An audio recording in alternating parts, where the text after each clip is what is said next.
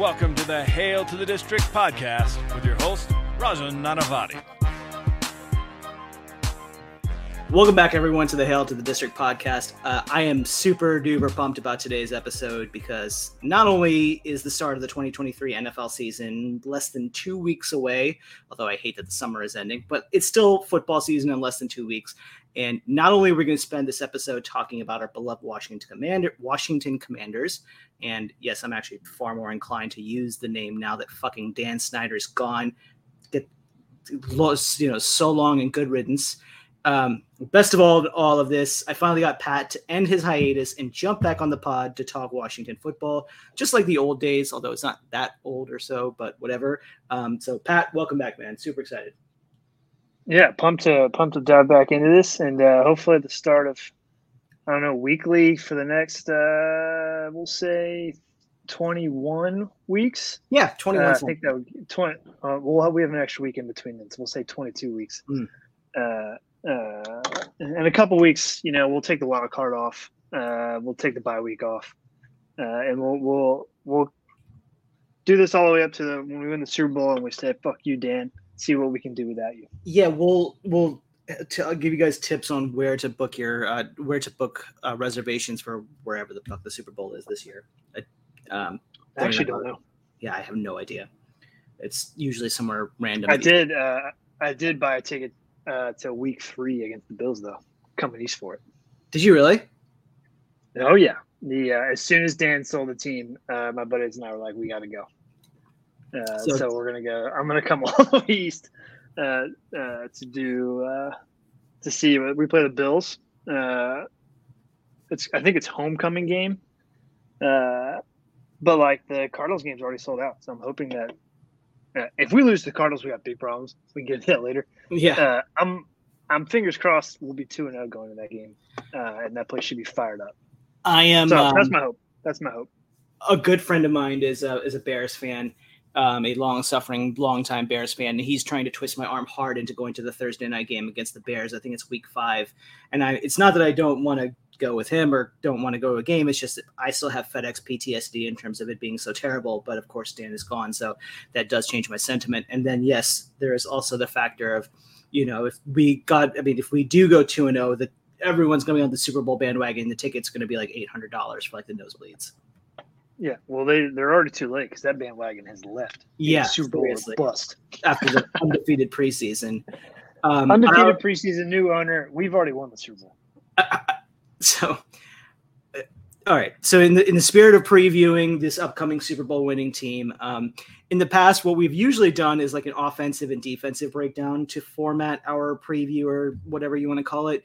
But this time, I admittedly came up with something that's a little more gimmicky for this preview. I'll fully own that, in that we're going to be discussing or diving into the biggest questions that pertain to the 2023 Washington Commanders, or the ones that we think, however you choose to phrase it, that'll really define how this season turns out for them, like, them hoisting the Lombardi Trophy in mid-February.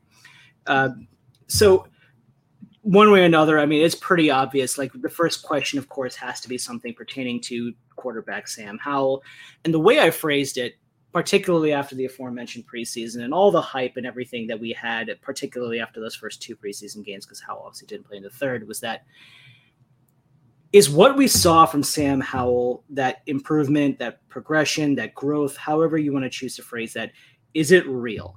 Is the comfort level that we have seen from him with one NFL start, his second offense in 2 years already, is what we're seeing from him real, or is it a mirage? Pat, I'll let you jump in right away because he's your boy as much as anybody. Yeah, I've been pro Sam for a while. I was pro Sam at Carolina, which pains me as a UVA fan.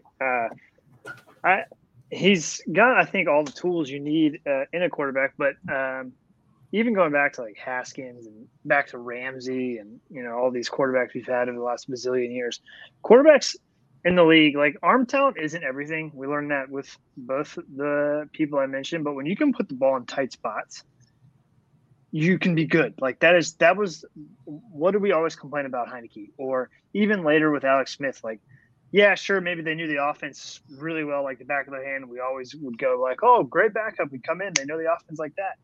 But to be a starting quarterback in the NFL, you need to be able to put the ball on a dime only where the receiver can catch it, and only a handful of people can do that.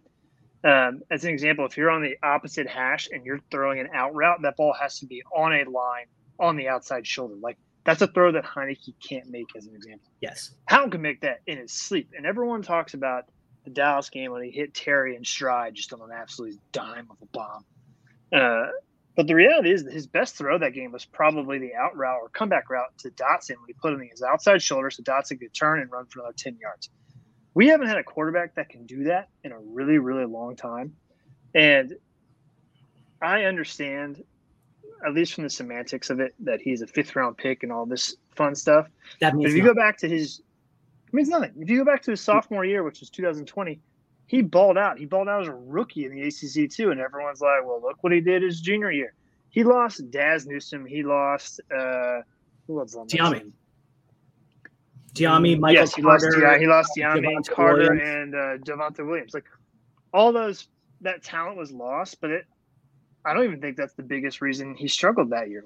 And I'm putting struggled in quotation marks. He still put up 800 yards rushing and 20-plus touchdowns. But the offensive line for North Carolina his junior year was a sieve. I mean, we're talking like 4-string preseason game 3 bad. And as a result, he had to run the ball all the time, and he got beat up. I mean, he just constantly was hit. He ran for 800 yards. Those numbers start dipping, and as a result, his draft stock dipped. And it's not lost to me that it would be A, hilarious, and B, just like the most perfect beginning to the Dan Snyder era if we just stumbled into a franchise quarterback in the 5th round of last year that he was the owner, and then all of a sudden he's back, or he leaves, and Howell's like, yep, I'm a franchise guy year 1. The irony of that would be so exercising in the sense of like you're gone and all of a sudden the story's perfect. And I think, look, I'm a big believer. I was a big believer last year. I thought he should have. I know Ron keeps putting his damn foot in his mouth. He probably should have started last year. But the thing I'm probably most excited about is we went all in on him. He's the guy. He knows he's the guy. And most importantly, EB, Bieniemy, who's probably the most important part of our offseason outside of Josh Harris, is going to tailor that offense entirely to Howell. And I think it's going to hum. I'm really excited about it. I think you hit on a couple of salient points that popped at things in my mind.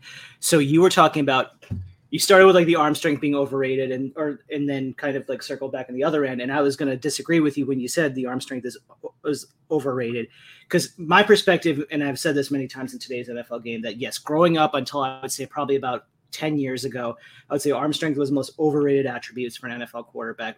Like, how many quarterbacks have failed because we were tantalized by the arm strength and the combination of athleticism that provided with it. Kyle Bowler, J.P. Lozman, Marcus Russell. I mean, just the list goes on and on and on and on of all these guys who are just these physical specimens who just couldn't do a damn thing with it. But Danny Canal, there's a real throwback one for you. But Canal, wow. I do believe the tide has turned in a big way, as far as you have to have that super freak quarterback in order to succeed in today's NFL game. Like I said, there's a reason why Mahomes is one of one, so let's put him aside. But the Josh Allen, Justin Herbert archetype is kind of what you need. And Sam Howell is not that, to be clear. But I think what was so indicative of him, the one throw that he made this preseason, I think it was the Ravens game, was that 3rd and 15 dart that he had to Cole Turner, where like it was that he was after his terrible sack, the completely ill-advised decision. But that frozen rope that he put in almost triple coverage, that was the one that I would say, as much as anything he's done this offseason, that made me be like, that's it. I needed that, because you made a great point. It's like Alex Smith could drive the car as well as anyone. Taylor Heineke was so good at operating Scott Turner's offense, but there was that ability to deliver the rocket into the tight windows that was just sorely lacking. And Howell has that, combined with what I mentioned in our notes as being this early comfort level in the offense where he's not skittish. His footwork is underneath him. He's progressing through the offense. He's taking the check down because the check down is the smart decision right there based on what he's seeing. And as he starts to develop more comfort in the offense, then he knows which buttons to push or where you can kind of get away with those YOLO throws or those throw it into triple coverage and trust his arm throws.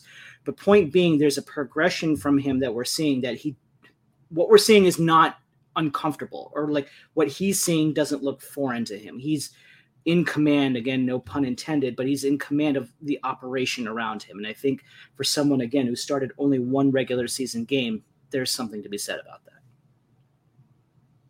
Yeah, I think that throw he threw to, who was it, Turner? The other part about that throw that I loved, and this has less to do with Howell as it does just the offense as a whole. And I get it's preseason, and I could be looking too much into it. I mean, that's kind of why I'm excited for real games, so we can be like, oh, well, maybe, you never know. How many times last year was it 3rd and 15, and we're just throwing some wide receiver screen or like a draw play or something. Yeah, just something stupid. And, it's just like, hey, punt, and let's pray our defense is good enough to hold them, which most times they were. But, like, I think that aggressive mind of the enemy came out there. Like 3rd and 15, put Howell in shotgun and let him rip it. And to your point, there's 3 defenders around there, and that ball could be in one place, and it was there in a hurry. And you have that quarterback who can that was – so, again, this is a stupid example, but I remember we were watching the preseason game against the Chiefs last year when we played them. And it was like the defense would get them in 3rd and 12, 3rd and 11, 3rd and 7, 3rd and 9. And Mahomes is just – it was like – he's ridiculous. He was just – he could close his eyes and he was throwing and completing these throws. And it was the most demoralizing thing you've ever watched. Forget for a fan. Forget for like how – the players on the field must feel, being like, how the fuck do we stop this guy from in the most adverse situations, let alone, being a fan and just screaming from your couch. And the ability to have that guy who can be like, nope, 3rd and 11, I can go do some shit. I can kind of bend the matrix to my will. Like a quarterback who's shown the ability to do that. Like, again, the guys that we've referenced, they couldn't do that. And then, you had somebody with the physical talent of Haskins who just didn't have the brain. I mean, just didn't have 2 brain cells to rub together to do that. Yeah. I also think there's Ron. Every time Ron talks about Howell, he says the same thing. He's like, keeps learning from his mistakes. Don't have to like correct him twice, which is great. It makes me happy. He's still going to make really dumb penalties. He does already. You can tell he likes to hold that ball a little too long.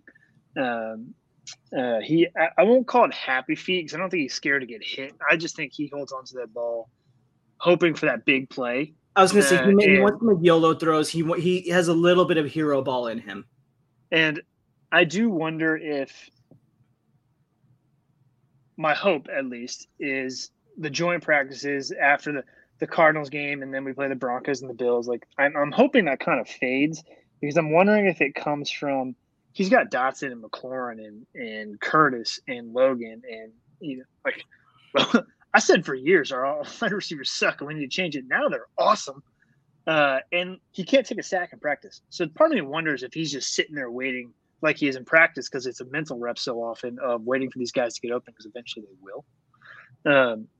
But that's my worry early on is he holds the ball too long. Now, I don't know what week 1's going to look like. We might not even have a team to play against based on what the Cardinals are doing. Yeah, I know. But week 2 in Denver against a very good defense will be a very telling and eye-opening game, I think, to see where he really is. And I'm really excited about it because, I mean, look, you could fucking put you back there quarterback, and I'll be like, you know what? I like it. Rajan, he's got it. He knows the playbook inside and out. Like I'll convince myself of something. Hell, I mean, I thought Rex Trustman was going to lead us to all the glory. But I don't know. There's something about Howell that I really like. And every time, kind of like we used to talk about this with Heineke, and I hate to bring Heineke even into this conversation, but like Heineke kind of sucked all the time. But then you get him in a 2-minute drill when he didn't have to think, and all of a sudden he was really good. He could just go out and put his nuts out. Just let him play. Anytime you put him in a structure, he was throwing picks to lose games. But as soon as it was like just fucking go, he was pretty. He wasn't bad. I get the sense that Howell's going to be like that the whole game. Every time he drops back, I'm going to be like, all right, let's rip it. And I'm excited for that because we haven't really had that before. Hell, we've only had a quarterback throw 30 touchdowns one time, and that was in 1967.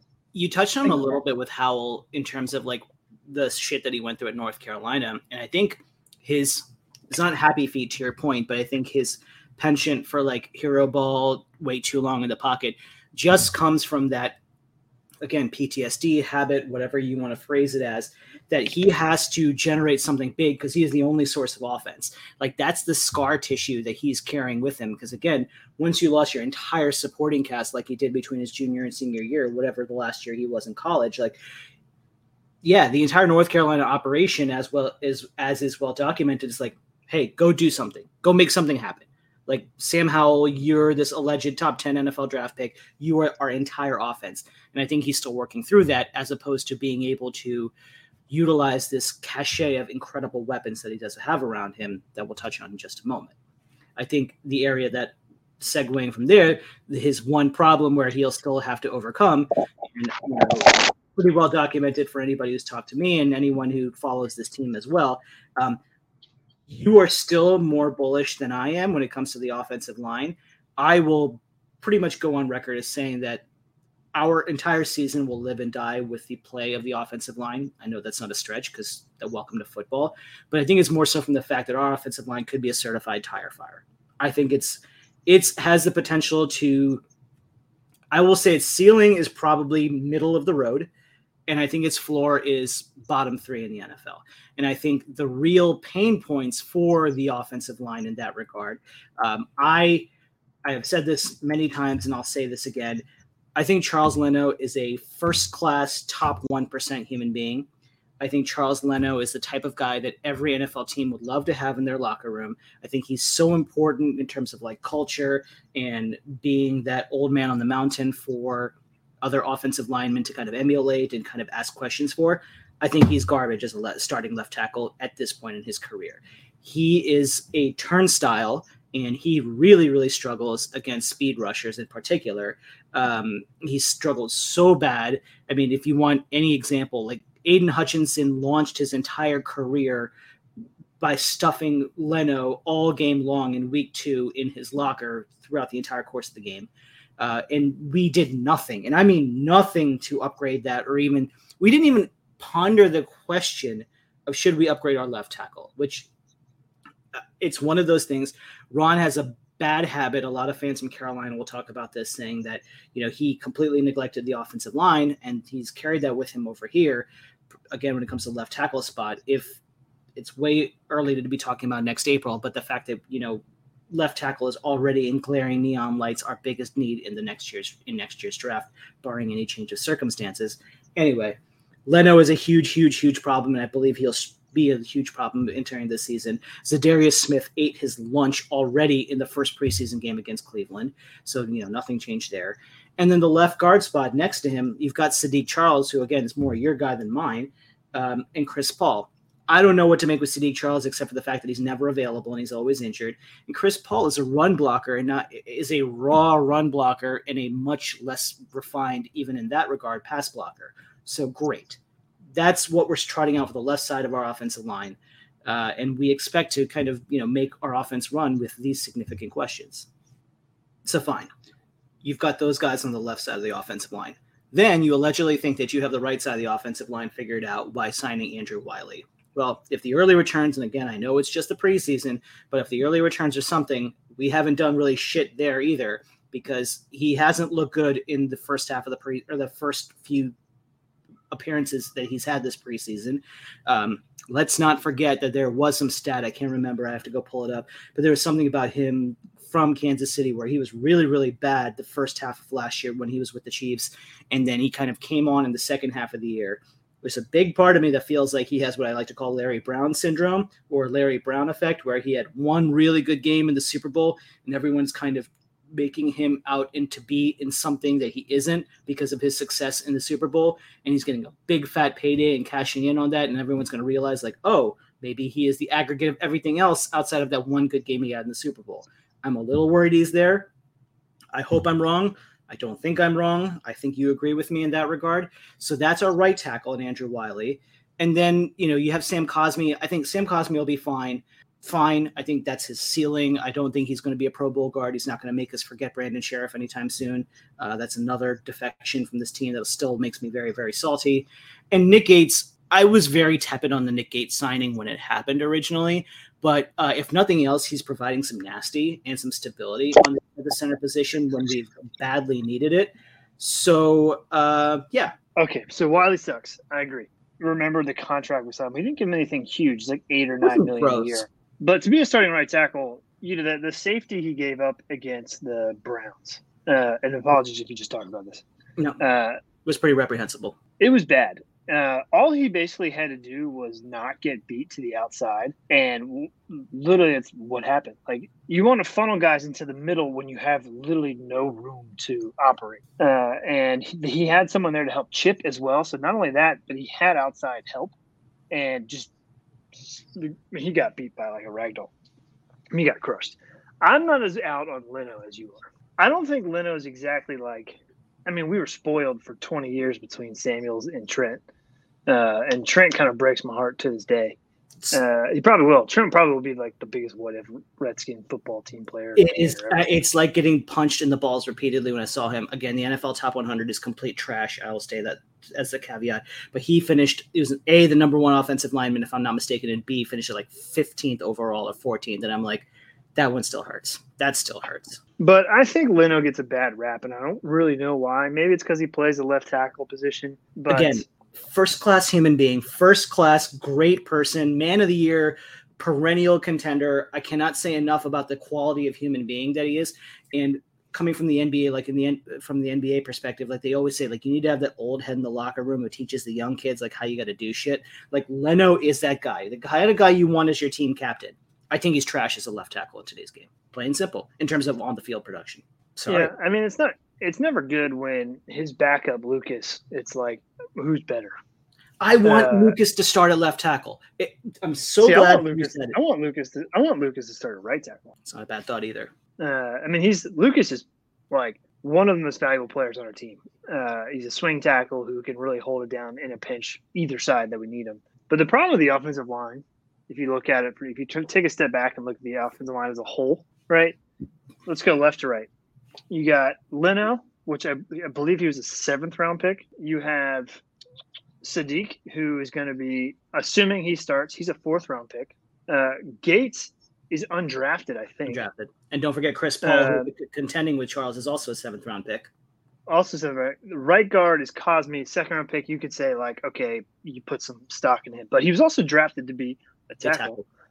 And then Wiley's undrafted. So, like, kudos to the undrafted guys. And there's a ton of undrafted wonderful stories in the NFL, some of which are even on our team. 7th round picks become all pros. Shout out Cam Curl. But when your offensive line goes 7th round, 4th round, undrafted, 2nd undrafted, that's not a good thing. Like the blue chip talent per se to be at that position in the NFL is just non-existent in our offensive line, and that scares the bejesus out of me. Especially because we just talked about Howell and how like he likes to hold the ball a little too long. That has a recipe to have David Carr written all over it. Now Howell could move a little, so I'm hoping that doesn't happen. I'm hoping it's better. I'm also kind of low-key excited about the interior part of our line, but we're one injury from like being effed. That's my problem with the offensive line. They're not great. They don't have this blue chip pedigree, but like if something bad happens to Sadiq or Cosme or either tackle, like we're screwed. We have nobody. I mean, Lucas, I guess, he is super valuable, but like then you're relying on who? Stromberg, Paul. Like it's not good. Although we did bring back Larson today. There is a part of me that really wonders if the best offensive line, if not the line that ends this season, is left to right. I mean, my disdain for Leno as a player is notwithstanding is Leno, Gates, Stromberg, Cosme, Wiley.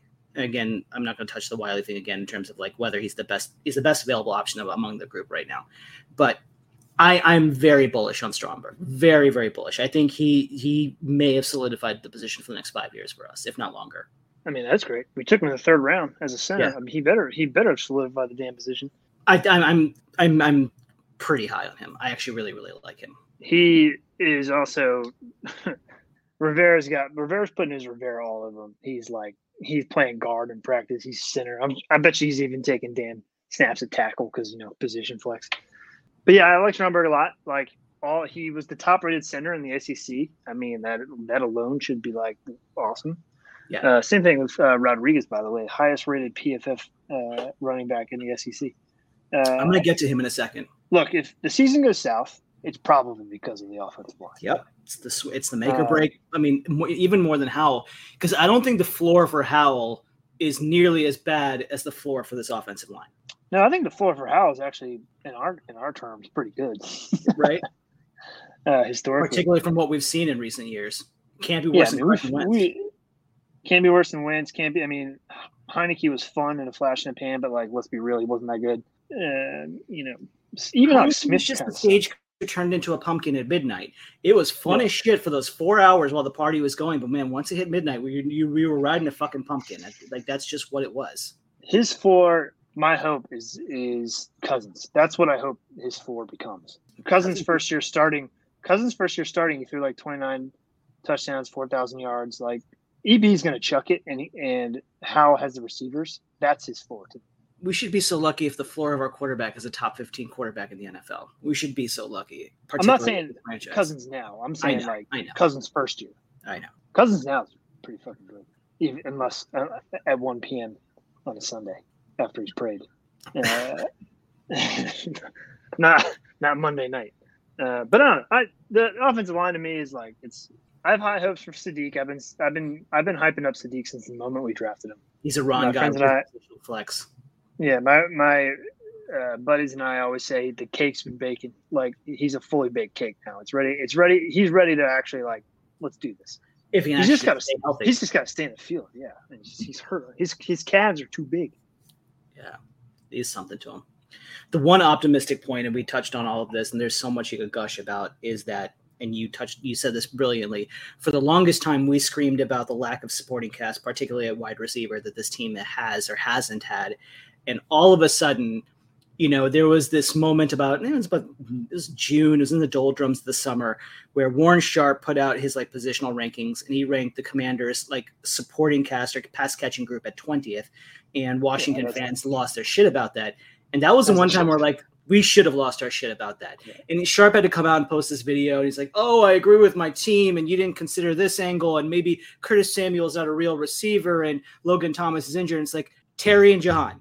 Just end of conversation. You were saying that the duo of Terry McLaurin and Jahan Dotson and whatever else that you want to say, regardless, that's the 20th best receiving group in the NFL. I'm sorry. And also a little disclaimer there, Warren Sharp did come out that's not my rankings, that's my team's rankings. So there was also a little bit of separation. With his name on it. With his name on it, exactly, right? Point being, I said this in the NFC preview pod that we did. We were talking about this in our over-unders. Terry McLaurin is a bona fide top 15 wide receiver, if not higher. His floor is at his floor, even if you want to be the most pessimistic person, he's a top 15 receiver. Jahan Dotson, there's a chance where we're looking at 1,000 receivers, 1,000-yard receivers, pending the health of Terry's toe this year. Jahan Dotson looks primed for a breakout. He looks very primed for a breakout. I mean, that should be obvious for anyone who's paying attention. I'll just stop there. Yeah, I mean, I wish I knew how many times in our old podcast I would say our fucking receivers suck. We need to go do something about it. I was trying to trade for Allen Robinson. I was whatever we got to do to get any sort of offensive talent in here. And then lo and behold, we draft this special teamer in the third round, turns into a top 10 receiver. One of my favorite parts about Terry, he was drafted for special teams, wasn't supposed to be one of our main receivers at all. First game, first quarter, 75-yard touchdown against the Eagles on the road. I'll never forget it. We even didn't play him in the damn preseason because everyone was like, "Don't tell anyone how good this guy is." I have to publicly eat my L for like a Jameis Winston crab leg. Eat my L for the Terry McLaurin reaction. I remember when my friends texted me, they were like, "How is this McLaurin guy?" And I reacted with the vomit emoji in terms of what I thought of the pick. And this guy, 100% idiot, right here. Yeah, my brother-in-law, who's a huge football guy, He's the one who actually texted me and he was like, because he's a big Seahawk fan, and I guess Terry had been working out with Doug Baldwin, and he was like, Baldwin sings his praises. And I was like, oh, okay, maybe we're on something. Anyway, we luck into this he's going to end up being the number one receiver in franchise history. Art Monk's the Hall of Famer and like number one overall. But like, I think in terms of records, assuming Terry stays and EB can get this thing flowing a bit, I bet you Terry breaks all his records. As long as his damn turf toe isn't that bad. Wouldn't surprise me. Yeah. Jahan, Terry might be 1A. He is 1B. Maybe it's 1A and 1A. You know, I think he's going to be like the darling of the NFL. Like Peter, what's his name? Peter Shager. Is that his name? Fuck Peter Shager. Sorry. Well, that's just yeah. Okay. Yeah. Well, he had top 10 breakout players in the year, and Jahan was almost on his list. Everyone kind of knows it now. Washington fans really know it, but like everyone's kind of aware of it now. He's going to explode. I'm convinced he's going to explode. And the coolest part about him and Terry is then you have Curtis, who's like the perfect.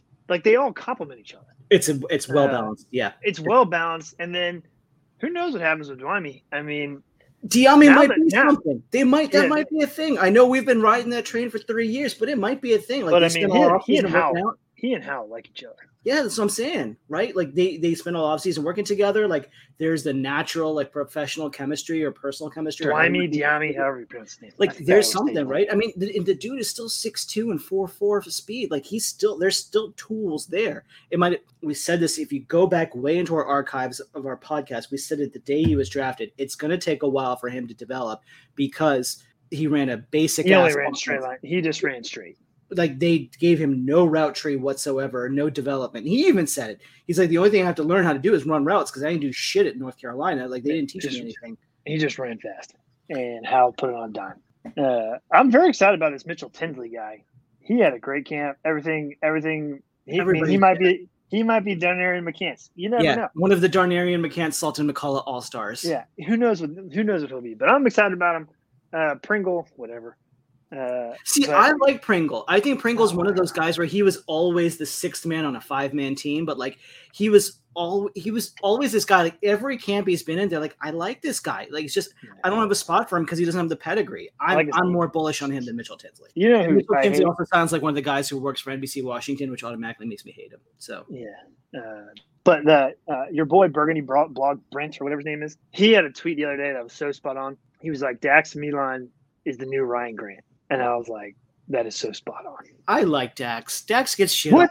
He sucks. I like Dax. Oh, my God. He just fair catch. He can't return kicks. We know that, right? But, like, I think he might be, like, the kick returner by default. So sure as shit don't have anybody else. But he is going to be that guy that he's going to get open on 3rd and 5, and you throw it to him, he's going to catch the ball 100 times. And that's all he's good for. That is all he's good for. That is his one single redeeming skill. I like that. As far as I'm concerned, he has 0 redeeming skills. He can be punted off the team as fast as he wants. Although I wanted that guy Kaz Allen to take his spot, but he dropped like 3 passes. But you can't be filled in. Like 3 passes, and he fumbled a punt. Like, can't be on the team. This is random. But do you remember when Antoine Randall went to fill the punt and hit him square in the face and the ball?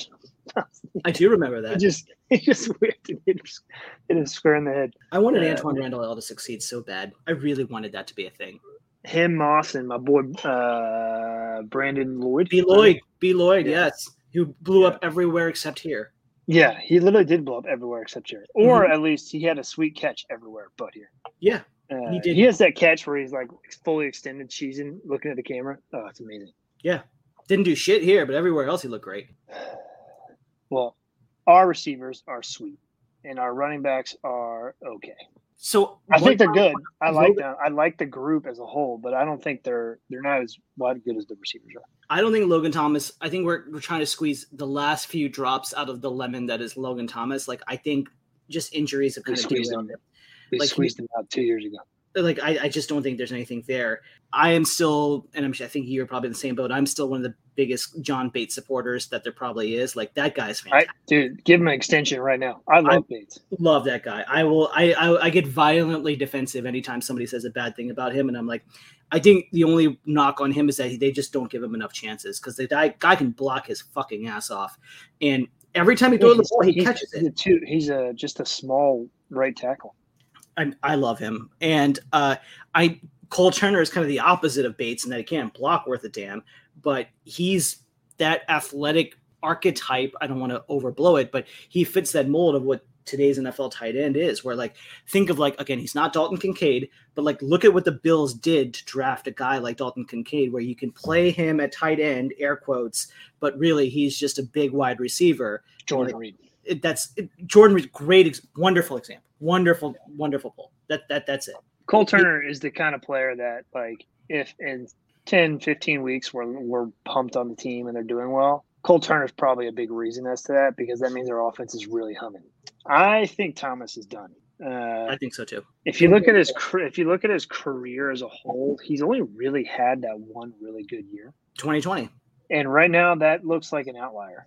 So everyone talks about how he has the ability to high point the ball way better than anybody else in the team, and we've seen him make catches in the back of the end zone where he goes up and gets it. Like, he's really good at it. But he's only had one good year. He's constantly had been injured, and those add up after a while. They do, and so I'm worried about him. Plus, he's kind of old now. He's played what?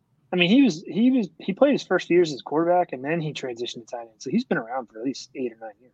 I was going to say he was drafted in the early 2010, so it's got to be Bruce Arians drafted him.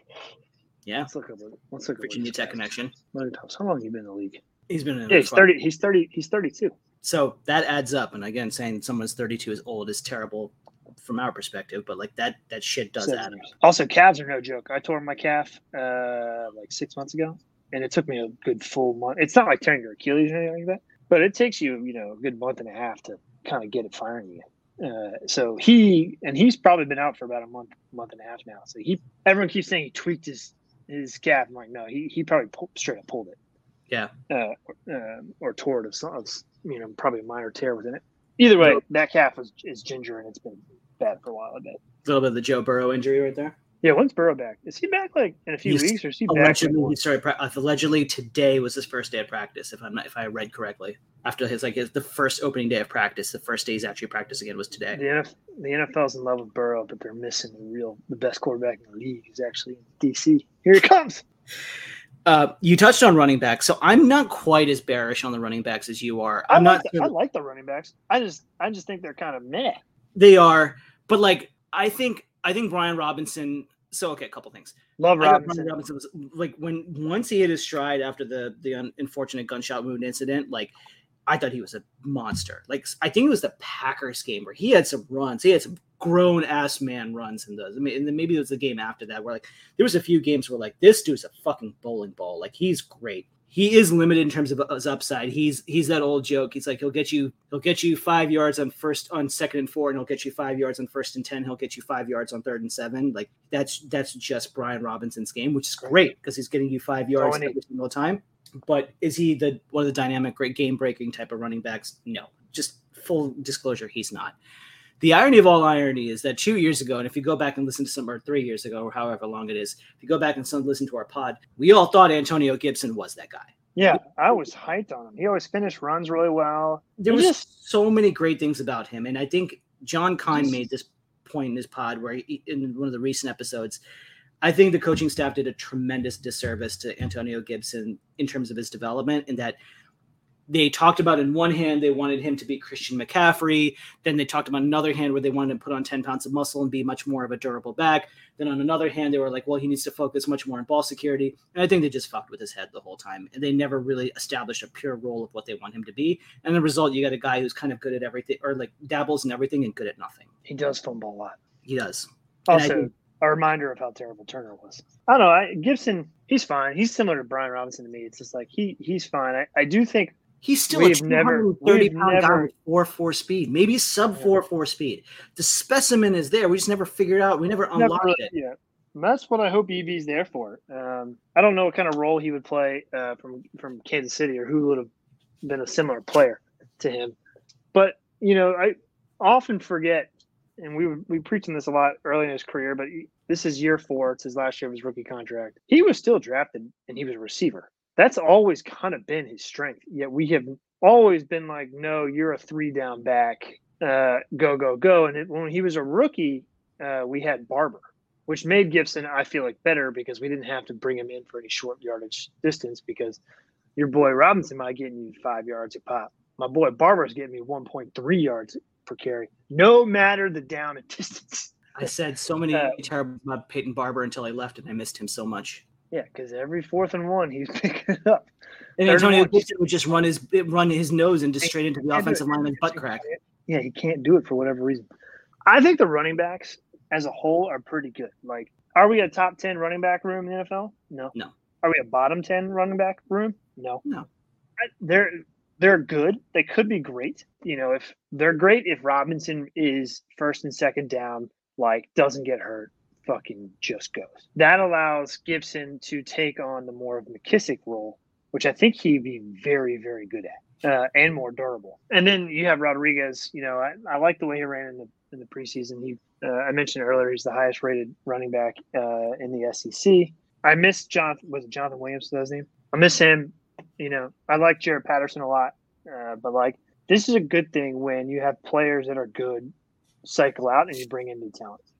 So we'll see what they do. I think this could be my bias again.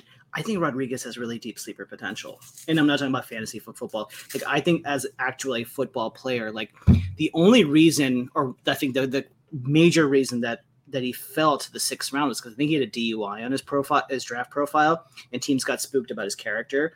But this was a very potential day 2 pick if that character blemish wasn't there. You talked about, I think it was first team SEC running back or some very highly regarded player. And again, just from what we see on the field, he's good. Like, he's actually a good football player. Like, he's not just, I've ranted pretty well in the last couple episodes we've done about the value of a replacement player level of at the running back position. That's why nobody's getting paid. But there is something to him. Is he elite or special? I don't know. That's of course to be seen, and probably not, just statistically speaking. But I think there's something there. I think if nothing else, he will serve the big short yardage back capacity very well. He can catch out of the backfield better than people of his archetype generally do. I don't know. I think there's something there. Point being that if he is the 1B to Robinson next year, I would feel very comfortable with it. Yeah, Gibson's gone. Yeah. This is his last year. If he wants to get paid, then he needs to play well, but I guarantee you we ain't being the team that's going to pay him. They drafted Rodriguez for a reason. They know Gibson's leaving. I would be very surprised if he was here next year. Washington very much drafts a year in advance for people's replacement. Absolutely. Yeah. And it's smart. 4 running backs, but they're a dime a dozen. That puts a cap on the offensive group. I was going to say, should we segue over to the defense? You want to start with the linebackers, or do you want to start with Chase Young? What are you thinking? We can start with Chase. Okay. All right. So I think we're on the same and different, if that makes any sense, ends of the spectrum on here. So since the day we secured the 2nd overall pick in the draft, I have been on Thank you, guys. I have been on my soapbox that anytime anybody said we should draft something other than Chase Young or somebody other than Chase Young, since the January before the draft, I was irrationally against that idea. We drafted Chase Young, obviously. I still remember the assholes at NBC Washington were like, no, we should trade down that pick and we should get 7 extra picks, because that always works for teams when they trade a high pick and get 5 extra picks. Just ask the Raiders how well that worked when they got 3 first-round picks for I think it was a Khalil Mack trade, and all of them are gone now, if I'm not mistaken. Anyway, that's neither here nor there. Young obviously had a very interesting rookie year in the sense that he was really good. I think he won Defensive Rookie of the Year, if I'm not mistaken. It feels like an eon ago now. He did. Then 2021 struggles really badly out of the gate, then tears his ACL halfway through the season. I don't know what it is about Washington fans, but we love to write off busts and declare a guy a bust as soon as he starts fucking up for whatever reason. And we're almost actively rooting against him. And I have felt for a long time that's how people feel against Chase Young. They're relishing in his shortcomings. And maybe the fact that we were comparing him to Nick Bosa and Joey Bosa and maybe Myles Garrett before that, that was probably also, not detrimental. Point being is that, all right, he's had a full offseason to not only rehab, but fully recover from the knee injury that was a lot worse than people realize. He's coming into it. We declined his 5th-year options, and now he's financially incentivized to really go out there and prove that he's worth whatever he thinks he deserves to get paid. Instead of being looking for reasons for him to fail, with the stinger injury that he had, I think against the Browns or whatever, just realize that if he succeeds, one, there's a ton of potential for him to succeed, and we still haven't fully scratched that yet. And two, if we do, we have a premier player at one of the most important positions in the league. Yeah, I mean, I'm not disagreeing with you. I totally agree with your take that we should have taken Chase Young. We should have taken Chase Young 10 times out of 10. Anyone who says we should have taken Tua or Herbert, like, yeah, sure, hindsight, we definitely should have. But in that moment in time, not a soul was taking anyone other than Chase Young. Plus, add in the layer of, like, Del Rio took Peppers first. He took Von Miller first. Like, there was also precedent for our staff to take the hyped edge rusher first. That said, I do think it's worth a conversation about, like, who Chase Young is. Is he going to be this, like, generational player that we all hoped he would be? Or is he going to be, Clowney, but not even as good as Clowney? He's not Jadeveon Clowney. I think the next time Jadeveon Clowney has 8 sacks in a season is the first time Jadeveon Clowney has 8 sacks in a season. Like, Clowney's always. It'd also be the first time Chase has had 8 sacks in a season. I thought he had it in his rookie year, Chase Young. No, he had 7.5 sacks. Look, I don't know what Chase's deal is. I want Chase to be awesome. I really like him. I like his kind of attitude, for lack of a better term. If our team wants to take a big step, we need someone who's like him to be the guy and just, like, put the team on his back and become defensive player of the year or whatever, like what we thought he could be going into his second year. But if you take away his first 2 games of his rookie year, he will have played in 25 games and he will only have 7 sacks total. That is a lot of games with not a lot of production. And you can make any argument you want about him. Here, the reality is when he's on that line, he has 2 potential all-pros playing defensive tackle and another dude who's just equally as freakishly athletic on the other side of him. He's getting, like, there are times his rookie year, if you go look, where teams double-teamed him. In fact, the Giants triple-teamed him one time. But teams stopped doing that and weren't scared of him. And those first 9 games of the 2021 season, he wasn't that good. He only had a sack and a half. He only had a second half and rarely was ever close to the ball. Like, everyone kept being like, yeah, but look at his run defense. Yeah, I don't give a shit about your run defense. You're paid to sack the quarterback. There are 2 arguments they cannot refute, and you touched on the first one right there in terms of, like, what the detractors have. He was not good for the first half of the 2021 season. He definitely read his press clippings after his rookie season. He was not good. I mean, and then obviously it culminated with the injury. I also think there's something to be said about the fact that last year, we talked a lot about in 2021, we're like, why did the defense take a big step back? And Ron talked about this a lot, both on the maturity aspect, which was a veiled shot at Chase Young pretty overtly, not even that veiled anymore. But he also talked about the rush discipline or the gap integrity on the way. And I think that was a big shot at Chase Young as well. It's not lost that last year's gap integrity, rush lane integrity, whatever you want to call it, that the team had was the season that Young didn't play. I'm unfortunately, a fact is a fact, or, those 2 things are not unrelated to each other. Yeah. I mean, there's a reason when someone like Tuhill came in, you're like, yeah, not great. But, like, all of a sudden everyone's playing their assignment. He did his job. And, like, that's why I brought up Payne and Allen, because, like, they're going to eat people in the middle of that line. So as long as the defensive ends do their job, we should be okay. And, like, you're going to get sacks naturally that way. And it's like when you can put it all together and become who knows how many sacks like Bosa would have on our line, because he would get a lot of freedom. Either Bosa for that matter. I think at the end of the day, my hope with Young is he is the guy that we drafted. Although I'm a bit worried he's going to start the year on IR because yeah, well, this stinger thing, Ron's being pretty sketchy about it. And we are notoriously sketchy about reporting our injuries. Yeah, I'm worried about it. Let's just put it that way. I mean, look, he went back and trained with the, like, guru guy at Ohio State, whatever his name was. He went back to his roots. He clearly worked hard to come back. To your point, his knee injury was pretty horrific. And I'm a big believer that, like, if our defense wants to become special, he's the one that has to elevate. And I think the calculus is very simple, and I think anyone knows that it's not exactly a secret. If Young balls out, there's one bag to be earned. If Young balls out, the bag goes to Young. Yeah, it's Young or Sweat. It's Young or Sweat. Who wants it? If Young doesn't ball out, that bag is going to Sweat. There's one bag to be earned. There is no calculus where this team keeps both. So they're fighting for one payday. There's also there's the world where not picking up the 5th year option was straight out of the Payne playbook. They didn't pick up his 5th year option either, and all of a sudden he 11.5 sacks. And I don't think he was an All-Pro, but he should have been. Yeah, and that's my favorite player on the team. He's going to ball out. Never worry about it. So you have that same aspect here with Young. I do think there is a potential world, where if we're really good and Howell balls out, this is a big if, by the way. If Howell balls out, you can even call this a take. You tag Sweat and you pay Young or vice versa, and you keep him another year knowing you're paying Howell only $1 million next year. There's that angle that you could do, but that only gets you 2 more years. But your point about there being like one long-term deal, 100%.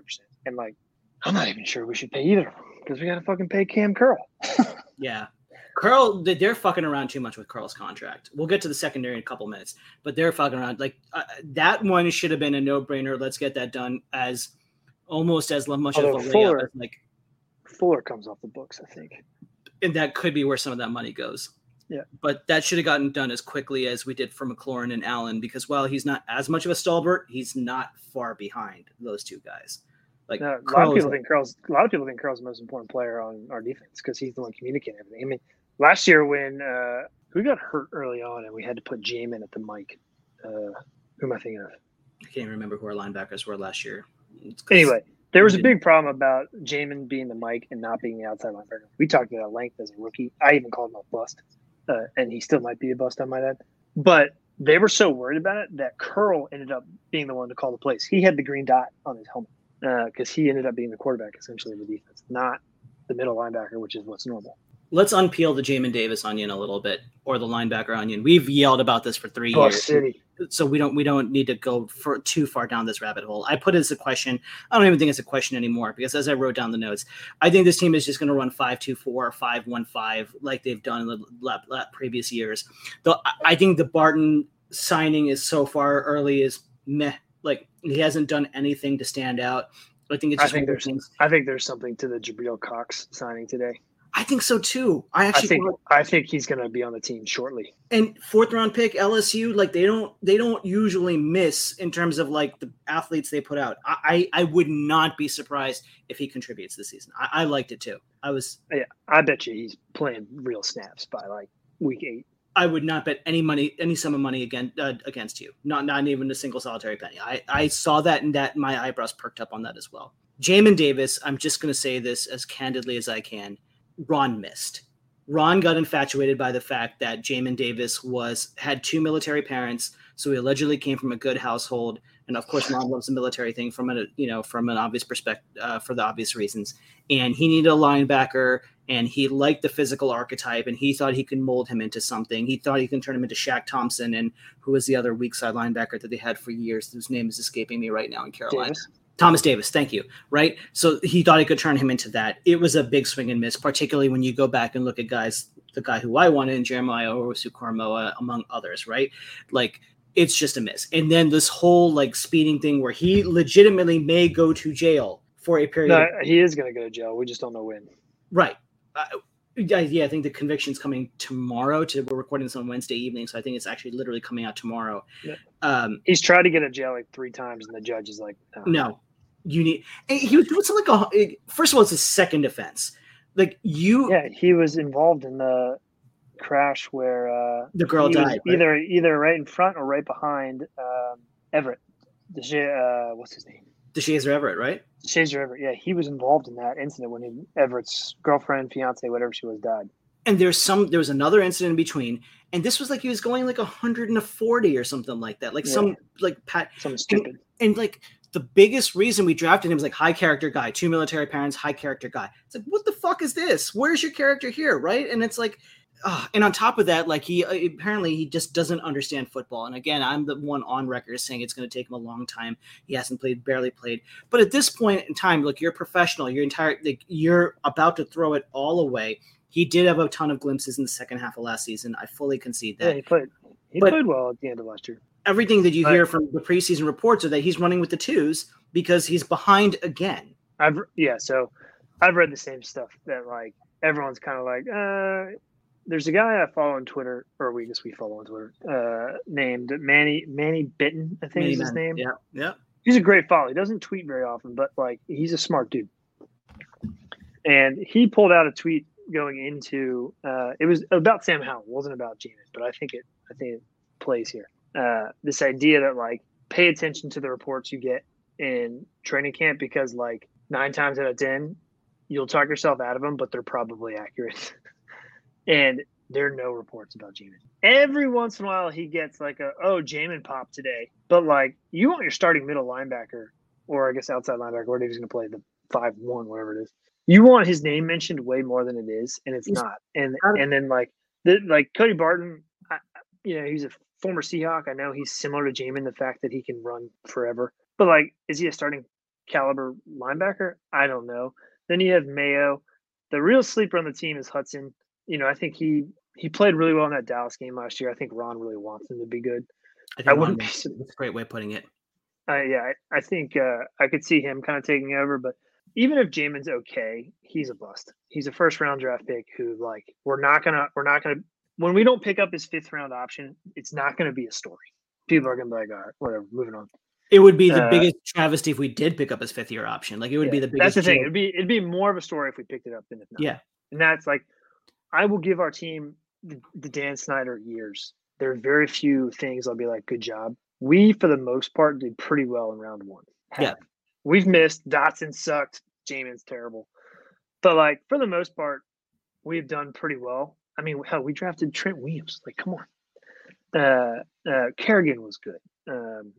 Chase, jury's out, but should be good. Allen's we are completely snake bitten in the 2nd round. We are completely snake bitten. 2nd round doesn't count. 3rd round, we're going to find the best player on our team. Yep. And then pray we hit again in the 7th round. Every other round's just non-existent. Yeah. The first 7th round, actually alarming how bad we are in the 2nd round. Shout out to Fedarian Mathis, who is going right down that path again. Dude, he got put on IR today. I think he's played like a quarter. Yeah. That was a gross. Don't forget. Let's not. That was to replace Payne. That was a Deron Payne replacement. That was our preemptive Deron Payne replacement. Look how we got Ridgeway out of it. Ridgeway's pretty good. Yeah. We got Ridgeway because the Cowboys cut him too fast. Yeah. Same thing with Jabril Cox.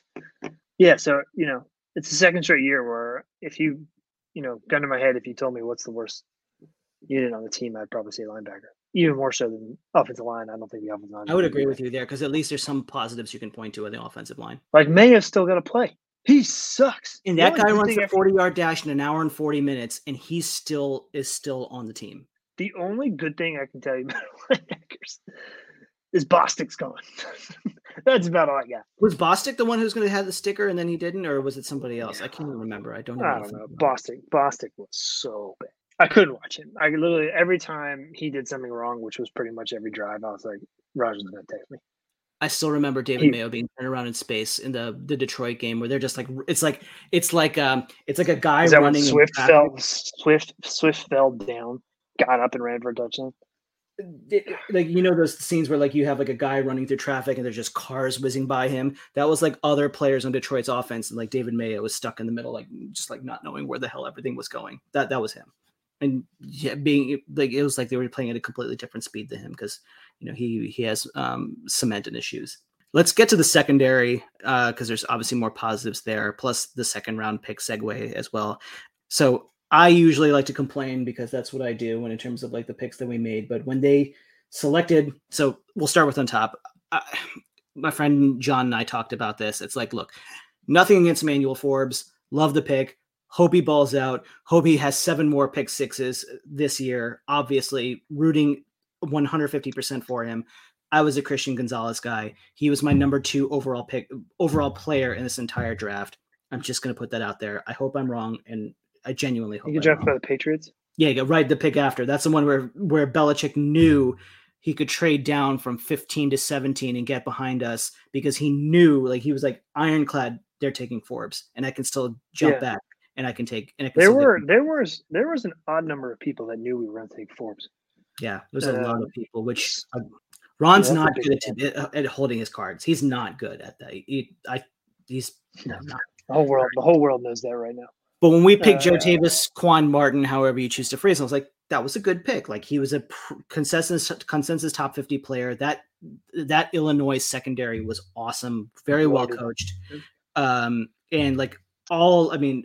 Again, you can take draft Twitter with a big grain of salt, but if you go back and look at everything in the piece, smart people and trustworthy people who talked about him, they're like, no, this guy can play. And he's a very versatile piece. So those are the new guys added. And then you have the emergence of Derek Forrest as one safety, Cam Curl, we just talked about, as the other safety. And then let's not even mentioning Kendall Fuller and Brandon St. Juste. And Brandon St. Juste, that was another guy I was like, I thought it was a little bit of a reach. He has emerged into something. There are plenty of people who will tell you he may be the best player in the secondary. Our season, in my opinion, turned on two plays last year, both against the Vikings. There's the Heineke pick in the fourth quarter. And I think we were up 17-14, and the Vikings had all the momentum. They picked them off like right away. Went down, scored, took the lead, eventually win 21-17 maybe. But in that same game, I believe it was in the first half, St. Juste jumped or was pretty physical with Jefferson, picked it off and took it to the house, and he got called for pass interference. And to this day, I'm like, that's not pass interference. Nope. Like I'm no football expert, but I won't forget that play because he very clearly picked that and took it to the house, and it should have been ours. Like we should have been up multiple scores. So I forgot about this for a little while. So do you know Drew McGarry? Like, he used to work for what did he work for? He worked for Deadspin, right? And now he works for Defector, and he writes this great series of like why your team sucks, and he just rips on every single team in the NFL. Right? It's hilarious. Some of the best writing. Redskins was must read because of old Danny Boy. Because of old Danny Boy, and he lived in DC for so long. And I just read his Vikings column about why your team sucks. Like, I read like 2 or 3 days ago. I stumbled upon it, and he mentions that he was like, the only reason we beat Washington was because there was a pass interference penalty that Justin Jefferson got away with because he's Justin Jefferson that should have been called that wasn't called. The Vikings fan called it out. And I'm like, I'm glad we're not the only ones. Yeah, dude, I won't forget that play because I remember it being like, wow, he just locked down arguably the best receiver in the league, then picked it and took it to the house. It was an incredible all around. There was also a touchdown that Jefferson had in the corner, which maybe two receivers in the NFL may come down with that touchdown. Otherwise, St. Juste blanketed him. He was all over him, perfect coverage. It was just Justin Jefferson did Justin Jefferson things. Continue. Yeah. You could make an argument that we didn't really talk about the defensive tackles. I don't know if you're saving them for the last or if they're just so good we don't really need to talk about. I didn't think it was worth talking about. The Allen and Payne are studs. Allen, Payne are studs. Ridgeway's pretty good. Also, Payne, shout out, best player in the world. I think you could make an argument. I think the defensive tackles, they're a heartbeat of our team, the best part of our team. But I think there's something to be said that the secondary is nipping at their heels as being just as good.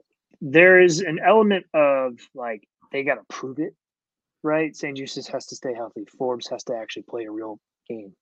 Martin can't be getting beat left and right, but he did make a sweet pick against the Ravens. Even though he got burned on that. He has struggled a lot. That interception was a big redemption. He struggled a lot. But just look at the corners. You got Forbes.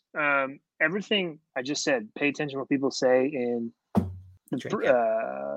training camp reports. Everyone's like, Forbes is really good. Forbes is good. Forbes is good. I hate the like footballism of like, oh, he's a ball hawk. I hate that. Like, you can either pick it off or not. And I also fully admit that the interceptions are such a variable stat. I hated the idea that like we drafted him for like interceptions, and I'm like, David Amerson had 8 picks a year at NC State, and he was like the worst corner. Exactly. I think it was Burgundy Blogs who literally tweeted that right after we drafted Forbes. They're like, remember Amerson? Didn't we do the same thing there? Wait, that whole draft, we took the dude from Boise State. We took I will never don't slander Bakari Rambo. Do not slander Bakari Rambo. Great name. Do not slander Bakari Rambo. Yeah, great name. He's like the Shachowskis of things. Funny name, serious sandwich, but the other way around. But Forbes could be good. St. Juste has to stay healthy, but everything I've seen for 3 years now is like this guy was good. The only reason why he was I think we drafted him in the 3rd round, again, another 3rd round pick, is because he retired from football and then came back with Minnesota. But he was at Michigan and pretty well liked, from what I understand. Then you have Fuller, shout out, another 3rd round pick. Fuller is the captain of the secondary, and he's not the best. I think he's probably lost a step or two, but his anticipation is incredible. And he knows when we sit in zone, he's about as good of a zone corner as there is. Absolutely. Then you got Holmes, who's not bad. And then I think Danny Johnson, like every time he has to play, he plays pretty well. He's fine. He's like our 8th string, not literally, but he's like our 3rd string corner. And like every time he plays, I'm like, Danny's not bad. There was a bunch of people who were like fighting about who are like the fifth and sixth corners that Washington to keep, and they're like, should we keep Danny Johnson? I'm like, why the fuck wouldn't you keep Danny Johnson? He's fine. He's he popped in every game. He's popped in every game. And then you get into the safety position, which like for as many years as I ranted about how terrible our wide receiver position was, you on the flip side ranted about how terrible our safety position was. And now all of a sudden it's like, okay, we got Martin. Very interesting. Forrest, low-key, might be pretty good. We have Curl, arguably safety in the league. P-Butt, is pretty good. Jeremy Reeves, all-pro. Fucking all-pro. All-pro Revo. Right? So it's an exciting, and what's really exciting about it is the defensive tackles, because if the D tackles and D ends play the way they should, those guys are going to get their chances, which is still amazing to me that last year we only had like 13 picks or something. And that's literally the reason Forbes was drafted. But I really like him. And I fully anticipate our defense to be top 10. And I said that 2 years ago and they weren't very good. But this defense is top 10. Everything that I see is like it's built the right way from the inside out. Still amazed that there's only 13 picks last year. But like Forbes was drafted to help fix that. Martin was drafted to help fix that. If the Cardinals don't score a point opening day, like I won't be stunned.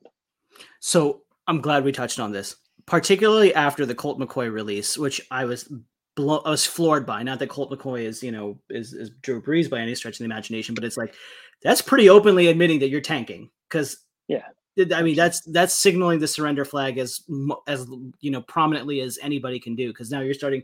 I don't even know who it is or Clayton Tune. Like that's literally who their decision is. Dobbs or that Josh Dobbs, yes, or thank you. Dobbs or Cartoon Network, whatever. Yeah, like it is so fitting that instead of having to play like the Eagles in the opening game or like the Chiefs in the opening game or something like that, we have the proverbial Coppin State, Southwest, Arizona Community College to start off the season, right? Like we have a tune-up game. How Terry cannot play in that game. They need to put Terry in bubble wrap. If we win that game 9-7 without Terry, wonderful. That is best case scenario. That is absolutely best case scenario is we win like 30-0 and we see Jacoby Brissett play because we're beat so bad. See, I would see the opposite. I'd be like, let's win 9-7 so the coaches have something to rail them about and being like, you're not good, you're not good, you're not good. And then we also bubble wrap Terry and because style points don't mean anything. But yes, I'm being facetious. If they should not play Terry, I don't think they are either. I don't think they are at this point. It's getting too dicey. Now the question comes on, how much does this linger? If assuming we win, I wouldn't play him in Denver either. And then his first game back, selfishly, would be week 3. But that gives him like 5-6 weeks to heal his toe. And if you remember 2 years ago, Gibson against Pittsburgh, seemingly like harmless play, effed up his toe and got turf toe. And he wasn't right the rest of the year. Did he not play the rest of the season? I don't think I remember him missing a few games and like coming back and not being very good. I was going to say that the games he did play, it looked like he was walking around with the piano in his pocket. So yeah, I've never seen an NFL team openly tank like the Cardinals are doing. I mean, they're not. It's incredible. They're trading players for picks. I mean, they're not even trying to hide. It's funny because in our preseason preview, like the over/under win total, I said Arizona is a sneaky over at 4.5 or 5.5, and I'm like, they're not as bad as you think they are. No, they are. No, they are. They are. They knew something I didn't know, and that they were tanking, and they were just kind of playing possum. It also came out today that Ertz probably isn't going to play in week 1. That's not surprising. He was rehabbing for like all off season. Like that was. Yeah, but no Ertz, no. I mean, Murray obviously isn't playing. Can't wait to see who's gonna throw the ball to Hollywood Brown because, like you said, Cartoon Network or Josh Dobbs, because that's about it. I was stunned by that one. I shouldn't have been, because I saw Colt McCoy was moonlighting for like fantasy football networks, and I was like, "Don't you play football?" And like usually you don't do that, so like that should have not come as a big surprise to me. But so here's the bigger question. All right, you start off with Arizona. You start out, then you've got Denver the next week. I don't think Denver's gonna be very good. I think. There's a big part of me that thinks that Sean Payton is a little overrated, and he feels like one of those coaches that like he's been trading on his name, but not without the quarterback. He doesn't have Drew Brees anymore. Anyway, this schedule sucks. This schedule really sucks. Really sucks. Yeah, I mean it's not great, but it's just because we have to play the AFC East, and everyone in the AFC East is good, except for I don't think New England's that good, but it's also Belichick. I don't. But like Arizona, Denver, I agree with you. I don't think they're that good. Then comes Buffalo. Buffalo is going to be a bit of an eye-opening. Ron's going to call it a measuring stick type game. Buffalo's still going to be really, really good this season. They're going to be very that's good. my point. They're going to come in and also they might have a chip on their shoulder because they haven't won the Super Bowl yet. They could be really fired up. Philly, they're so good. I hate how good Philly is. So you don't buy that they're going to take a step, because I think they're going to take a step back. I hope so. Well, I mean, last year you said they were going to be amazing, and I told you were full of shit, and I was totally wrong. So very possible. But then we have a little breather. Like Chicago's not very good. Chicago's not going to be good. I was bearish, no pun intended. Fields is good, but bearish they don't on them. And who? I said Fields is good, but they still don't scare me. That team is a mess. They're a mess right now. I didn't like their win total at 6.5 before, and I dislike it even more. I don't think they're going to be very good. I think it's pretty awful. Atlanta stinks. My hot take. Yeah, Atlanta still has that weird. They have a weird home field advantage in Atlanta, so that's my only coin flip. But that's just me being a pessimist. No, we beat them with Heineke in Atlanta. We'll beat them without. You're not wrong. The Giants, I think, are my NFL take is the Giants are not going to be very good. Then things get dicey because then you got Philly again. They are the defending champs, but that might be a good thing based on the history of the NFC East. Then you have at New England, at Seattle, a game which I'll go to. Reprieve with New York, but then you're at Dallas, home against Miami. The only at LA, at New York comes to DC, and it's cold weather, and cold weather teams traditionally don't do well as well. Also, Tua's probably in fucking concussion protocol by 100%. No, he took jiu-jitsu this offseason. He knows how to fall down now. Yeah, please give me a break. No idea what the Rams will be. They could be good. They could be bad. But then the Jets, the Jets are the real deal. Oh, the Jets, the Jets, San Francisco, and Dallas. Yes, think about that. Jets, 49ers, Cowboys to end the season. That sucks. Yeah, it's tough. So we need to be like 10-4. And that's why, if this team finishes 7-10, it's not a good record, but it's not as indicative of how good or bad they are. If that, I think that makes some sense at some level. It's just this schedule sucks. You have to anticipate the injuries. You have to anticipate the total lack of depth on the offensive line. That's why my friend John and I were struggling so badly to see if this team would win more than 7 games, or 6.5 was their over under. It's not me being the Eeyore. 6.5 is the over under. 6.5 was the over under. There are odds. There's plus 1,400 odds of Washington being the worst team in the league, which is preposterous. Let me be as abundantly clear as possible. We can hate on Ron all we want, especially around the offensive line, but the team's built pretty well. This is the thing I kept going back to, and a bunch of other people who have kind of picked Washington as a little bit of sleepery potential. They were 8-1 last year with Carson Wentz and Taylor Heineke, and this team did not regress in the offseason. No. You're telling they were literally 500 last year with Carson Wentz starting 7 games. Man, he sucked. He really sucked.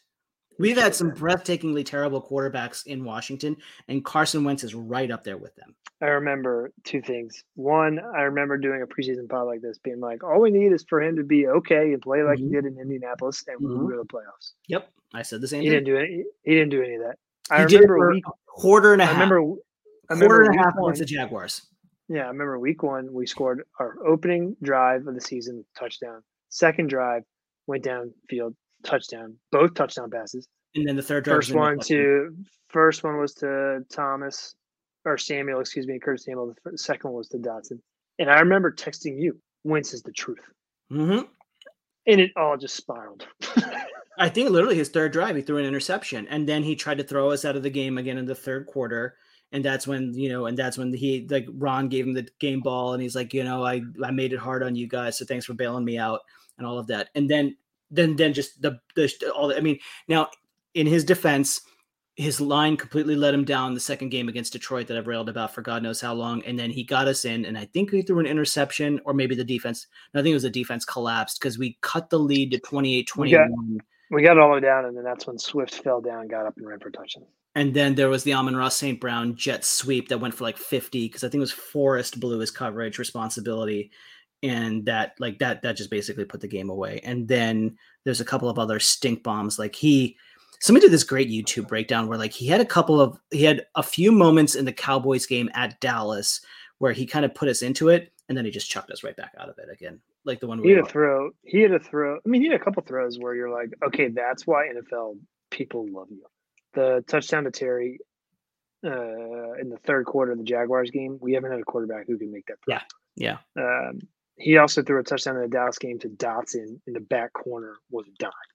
Head touch, yes. Dotson won. It was a beautiful throw. But then he also had a bazillion throws where I'm like, dude, what are you doing? The Thursday night game where he broke his thumb against the Bears was like an affront to football from both ends. Like that set offensive football back like 50 years. Yeah, but we won. That's all that matters. To your point, that's all that matters. 9-7. Right. All right. I am looking forward to doing this for many more Sundays this upcoming season as we go 17-0 for the 2023 year. Pat, thank you so much for doing this. Yes. Thank you so much for listening. Excited to keep this up and keep the gravy train rolling. So please tune in.